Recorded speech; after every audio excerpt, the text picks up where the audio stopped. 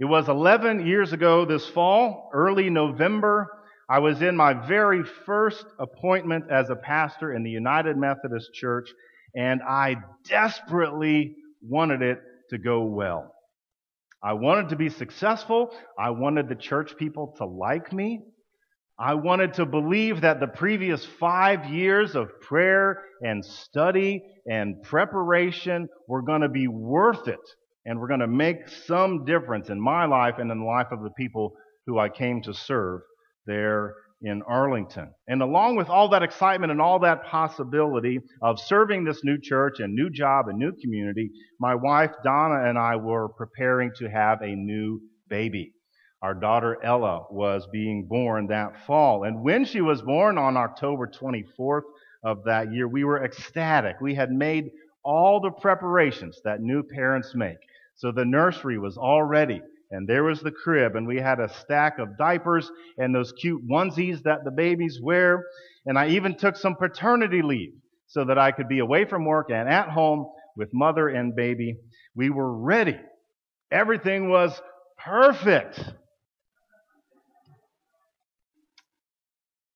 Except someone forgot to tell my sweet baby Ella that at nighttime, human beings are supposed to do this awesome thing called sleep.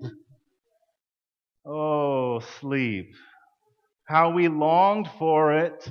How we dreamed of it. But not Ella. Not Ella, you see, because around the time that most normal human beings are going to bed and going to sleep, Ella began to cry. And she cried for hours and hours and hours. Ella had colic from an undiagnosed dairy allergy, and she cried a lot. So that was hard on us, but I was there to help, right? I'm the faithful husband. I'm the doting father. I'm present. I'm reliable. Except there is this one teensy-weensy little thing. Brad, do you suppose you could please come to the staff retreat that we're having? I know you're on paternity leave, but we'd really like you to be there. So I said, yes, I'm a team player, The retreat only happens once a year. Besides, it's only for one night away. So off I went with the staff on the staff retreat, and even though my body was at the retreat center, my brain and my heart were back at home with my wife and my new daughter. And I talked to my wife Donna on the phone that evening, and this is what it sounded like on my end. Hi, honey, how you doing? Not so good, huh? 3 hours straight she's been crying. Oh. Well, should I come home? Are you sure? Are you sure? You don't sound fine. Well, nothing. Okay, I love you. Bye. Crash and burn, friends. That was a bad night. Wipeout. 0 points. 0 points for Brad, the new father, on that night. So let me just say, I will never do that again. I will never, ever do that again. Friends, today we begin a new sermon series called You Make Me Crazy. We are talking about healthy boundaries and healthy relationships. By the way, let me say it's so good to be back up here with you again after 2 weeks off from preaching. Let me say how grateful I am to Pastor Matt for bringing the message a couple weeks ago, and to our student ministry for their leadership last Sunday. What an awesome youth mission Sunday we had, and to the young ladies who gave their testimony and told their story. That is so awesome, and I'm so grateful to them and to this church that makes that possible. During the next 6 weeks, including today, we are talking about relationships, and especially about those people who make you crazy. You know the people I'm talking about? The people who try to control you, the people you have a hard time saying no to. Every one of us has crazy makers in our life. And so we're going to talk about those things. We're going to talk about our tendency to be people pleasers. We're going to talk about how we can find better ways to resolve conflict in our lives. We're going to talk about how to find peace in our relationships. And finally, we are going to end this series by talking about ultimate boundaries of life and death with a discussion on suicide. So I want you to make plans right now to be here on September 24th. I want to encourage you, invite your friends, invite your family, invite those in your neighborhood who you know have been affected by suicide. We're going to talk about the kind of spiritual problems that leave some human beings in a place where they would feel like that is the only way out of the pain that they are experiencing. We're going to talk about warning signs. We're going to talk about how we can help. And we're going to talk about how to find some hope and some encouragement in Jesus Christ and in the Scriptures in the midst of this awful, awful reality that we face in this world. So for today, friends, we are talking about relationships. And it occurs to me that one of the first things that we learn about relationships, probably sometime in elementary school, when you realize there's that one kid who hates your guts for no apparent reason, we learn very early that relationships are complicated, right? Relationships are complicated. In my own experience, when I was having a new daughter, Ella, and I was juggling, the needs of my wife and my daughter and the expectations of my boss and my coworkers and trying to find a way to be present and available to all of these people, I realized this is complicated. I struggled to figure out what is the right thing to do. So let's dig into the Scriptures together. Look with me now at Galatians chapter 6. Paul is talking about these kinds of dynamics. And this is what the tension feels like to me. Look at Galatians 6, 2 through 5, or portions of it. Paul says, bear one another's burdens. Okay, right? We've heard that before. Makes sense. We're supposed to help each other, right? Bear one another's burdens, and in this way you will fulfill the law of Christ. Okay, and then Paul says, all must test their own work, for all must carry their own loads. Do what now? Paul, are you serious? You're killing me. Which is it? Is it bear one another's burdens? Or is it carry your own load? Because those seem like two different things to me. On the one hand, I'm responsible for other people, okay? On the other hand, I'm really just responsible for myself. Which is it? And of course, the answer is yes and. It's both, isn't it? The Scriptures call us to not only take responsibility for our own lives and be accountable to God and to others, but also to lend a hand, to bless others, to pick up those who are falling down. And so how do we do that, friends? How do we navigate this tension that Paul lays out in just a few short words in one breath, saying you're responsible for others? No, you're responsible for yourself. I want to suggest to you that the way we do this is boundaries. This is the focus of today's sermon, boundaries. The way that we make community work, the way that we know how much of someone else's burden I should be taking and how much they should be taking, whether to mind my own business or to get into someone else's business, the way to know when to say yes and when to say no, the way to have healthy relationships is with healthy boundaries. What is a boundary? A boundary, of course, is a line that marks the limits of some area. Some boundaries are physical, right? Like property lines. How do I know where to stop mowing and where my neighbor Lee should start mowing? Well, we have boundaries. We have property lines around our yards. Some boundaries are physiological, like your skin. Isn't your skin amazing?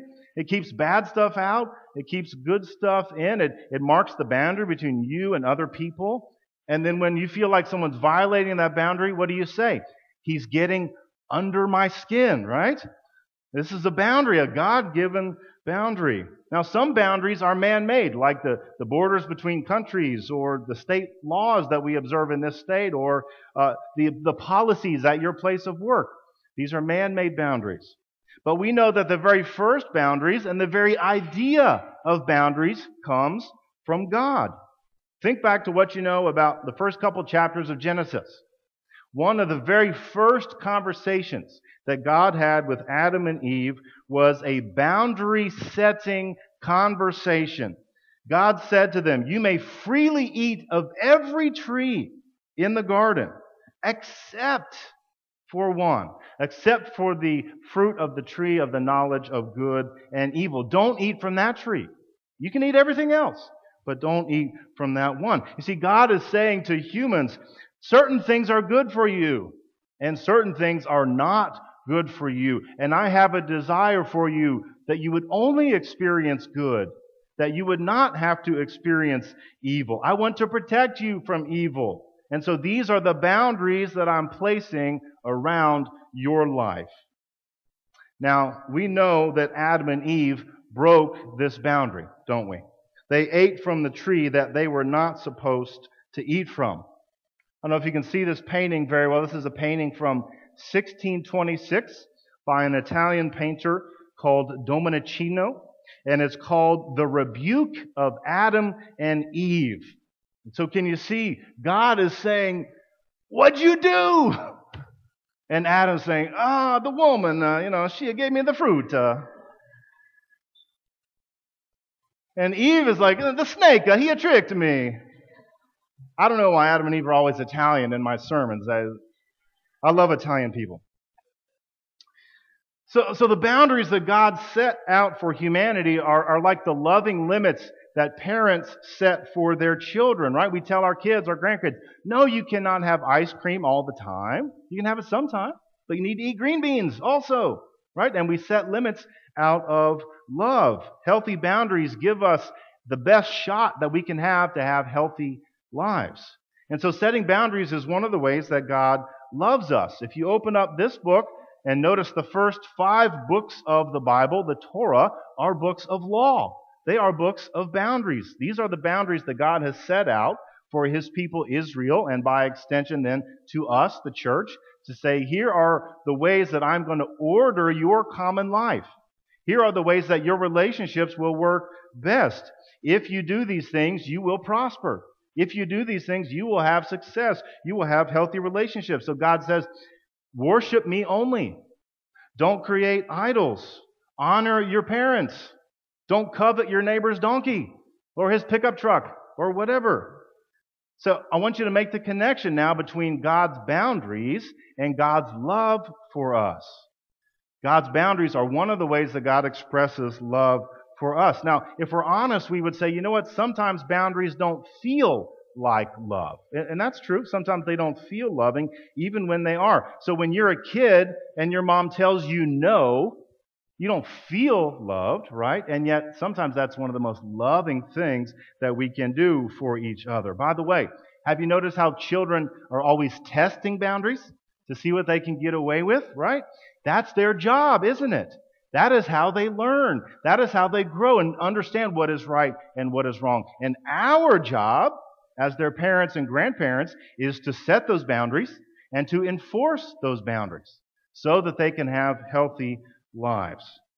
When my son Luke was 2 years old and he tried to run out into the street where there was traffic, and I took a hold of him and spanked his little bottom.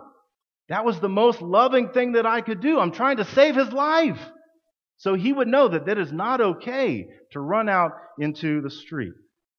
Boundaries help create environments where human beings can thrive with God and with one another. Let's unpack this psalm that we read, Psalm 16. I want you to look with me at verse 1. Verse 1. Protect me, O God, for in you I take refuge. Friends, God is our protector. God is the one in whom we have life. That's what God was trying to do by telling Adam and Eve not to eat from the tree of the knowledge of good and evil. God told them, look, if you eat that, you're going to die. Now, not a physical death, but a spiritual death. And they died a spiritual death, didn't they? They became separated from the God who loved them. Now, notice this. This kind of protection that we get from God doesn't always mean that we're going to be comfortable. It doesn't necessarily mean protection from all risks. You know and I know that when we agree to follow Jesus, He asks us to take some risks for His sake and for the sake of the kingdom. And so this kind of safety that the psalm is talking about is not so much safety from risk, but safety from condemnation. We are protected from the evil one who tries to do us harm. We can know that even in the face of suffering and hurt and hardship, God is on our side. He's the one we go to for protection and for refuge. And so to take refuge in God is to trust God. Is to say, God, I know no one else can help me, but you can. And I love you and I trust you O God. It is to recognize God's authority in your life, that God can and should show us what is right and what is wrong. That God can and should show us what is holy and what is unholy, and in that way shape the contours of our lives. Look at verse 2. I say to the Lord, I have no good apart from you. Friends, we know everything good comes from God. And boundaries are designed to allow us to receive what is good and not to be trapped by what is evil. Skip down then to verse 6, the last verse that we read. I love this. It's so poetic, it's so beautiful. The boundary lines have fallen for me in pleasant places. Surely I have a delightful inheritance. Isn't that beautiful? The boundary lines have fallen for me in pleasant places. You know, when we observe, when we honor our God-given boundaries, we find they're actually a blessing. And we may have resisted them at first in the same way that children resist us when we tell them no. And yet we realize this is a gift. This is a blessing. These are actually pleasant as I come to think of it, because this is part of the good inheritance that we have from God. And friends, you know and I know when we get boundaries right, good stuff happens. There's peace with God. There is harmony with our brothers and sisters. Life at home is wonderful and fruitful and beautiful when we have healthy boundaries. But when we get these wrong, we've seen the consequences, haven't we? We know the results are not pretty. We know that we get separated from God. We hurt ourselves. We hurt each other. You know, the reason I was on that staff retreat with my coworkers instead of being at home with my wife, who I had committed to be with while I was on paternity leave, the reason was I had bad boundaries. I had bad boundaries in that moment. I was unwilling to say no to this thing so that I could say yes to this other right thing. This is one of the manifestations of when we have bad boundaries, our unwillingness to say no. Now, we're going to talk in more detail about this on September 3rd, when we're going to talk about our tendency to be people pleasers. How many of you are people pleasers? Be honest. Okay, I thought I wasn't the only one here this morning. Yeah, we have a hard time saying no sometimes, don't we? Because we want to be helpful. We want to be seen as a team player. We want people to like us. The trouble is, right, when we say yes to everything, it's a lot like saying yes to nothing, because we cannot give our best selves to the things that God has called us to. Because we do have limits, don't we? There is a limit to our resources. There is a limit to our time. There is a limit to our energy. And so the question is, will we acknowledge those limits or not? Let me mention two other manifestations of unhealthy or absent boundaries. And I want you to see if either of these things sound familiar. One is called triangulation. You've probably not heard that or used that word a lot, but undoubtedly you know what it looks like. Triangulation happens when three people are involved in a situation that really just requires two people. So this is what it looks like. Your coworker, let's call him Pete. Pete drives you crazy. You can't stand him. He's always doing annoying and inappropriate things. But instead of having an honest conversation with Pete, you go and tell your coworker, "Can you believe Pete? He's the worst." You have triangled a third person into this relationship rather than talking directly with Pete. Now, I know that none of you would ever do that, but in case you know someone who would, tell them to read Matthew chapter 18, because Jesus gives an incredibly practical teaching on how we are to confront these kind of bad behaviors with one another, one-on-one, in the spirit of love, and it is awesome. So if you're doing your Connections Journal reading this week, you'll see it is on Tuesday that you'll be reading Matthew chapter 18. Another result of bad boundaries is what we sometimes call over-functioning. Again, probably not a term you use a lot, but you're undoubtedly familiar with it. Over-functioners are those people who take responsibility for the things that other people should reasonably be responsible for. So this is the office worker who does everyone else's work because they want to be liked so much. This is the mom and dad who bail their adult son out of jail because they want to help him, when maybe a good thing would be for that adult son to sit in jail for a couple nights to appreciate the gravity of his mistakes. Overfunctioners believe that if they don't do something, it's just not going to happen. And so they must do it. They have a high sense of responsibility. They often try to rescue other people, and they experience resentment when they do not feel appreciated for the things that they do. Sometimes we call this enabling. You've probably heard that word before. Enabling behavior is when we allow another person to continue their bad habits because we protect them from the consequences of those bad habits. So you say to your friend, "Oh, you spent all your money on alcohol? Okay, no problem. I'll pay your rent for you so you don't get evicted," right? That's overfunctioning. That is enabling. And that's one of the manifestations of our bad boundaries.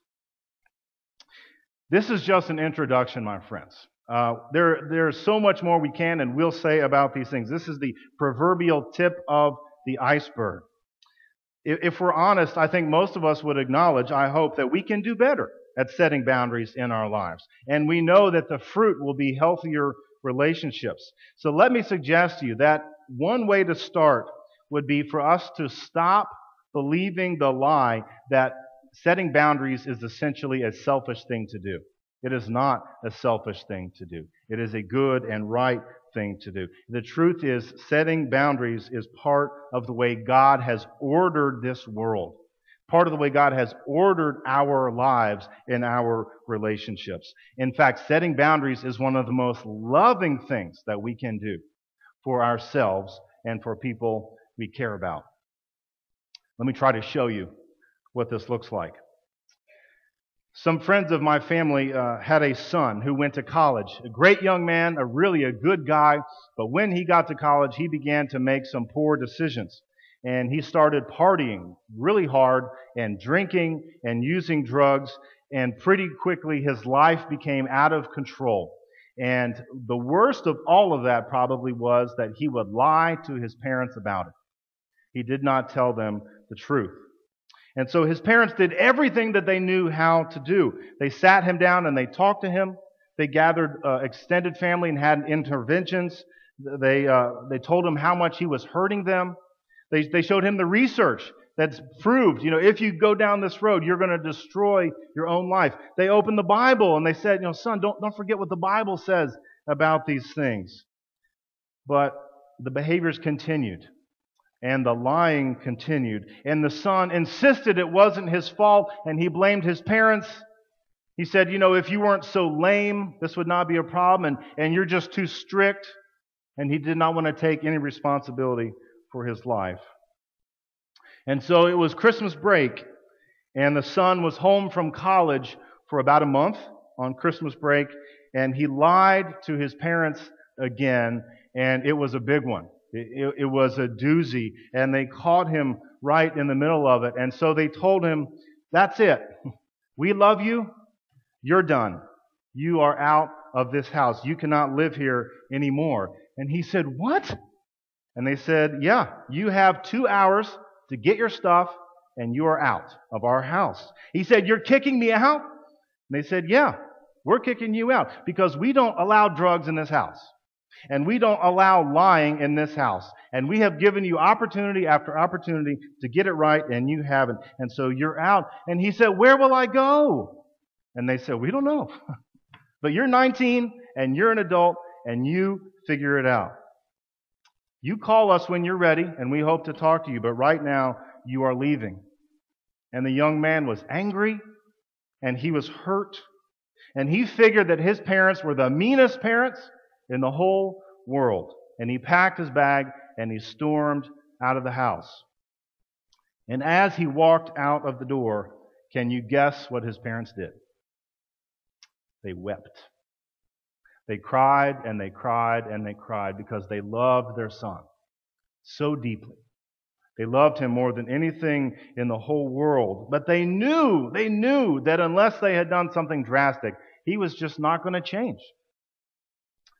So for a while, the young man, he stayed with one friend and then another and then another. He was doing some couch surfing. You know about couch surfing? It's not an Olympic event. Trust me, it is. You stay at one friend's couch until he gets tired of you. You go stay at another friend until they get tired of you. Go from place to place. His parents prayed for him every day. 3 months passed. Finally, he called them. And he said, Mom and Dad, I'm sorry. I'm sorry. I get it. I get it now. I have messed up my life. I need help. Will you please help me? I would like to come back home again. If you'll let me, I'll do anything. I'll do whatever it takes. And so they brought their son back home, and the first thing they did was sit down at the kitchen table together. And they had a serious conversation. At my house, we call that a come to Jesus meeting. You ever had one of those? They had a come to Jesus meeting. And they said, here's what's going to be allowed in this house, and here's what's not going to be allowed in this house. And do you know what happened, dear friends? His life was changed. His life was transformed. His relationship with his parents began to heal, and he recommitted himself to his education and got back in school. His lifestyle was healthy again. He made some new friends. His faith in God was renewed. You see, these parents understood something very, very important. If they had not kicked their son out of the house, he would not be where he is today. More than likely, he would be in jail or he would be dead. The loving boundaries that they set for him, God used to transform his life. My friends, this is how God works. This is what God does for us. God uses boundaries to transform us, to restore our relationships, even to save our lives. Let God's people say amen.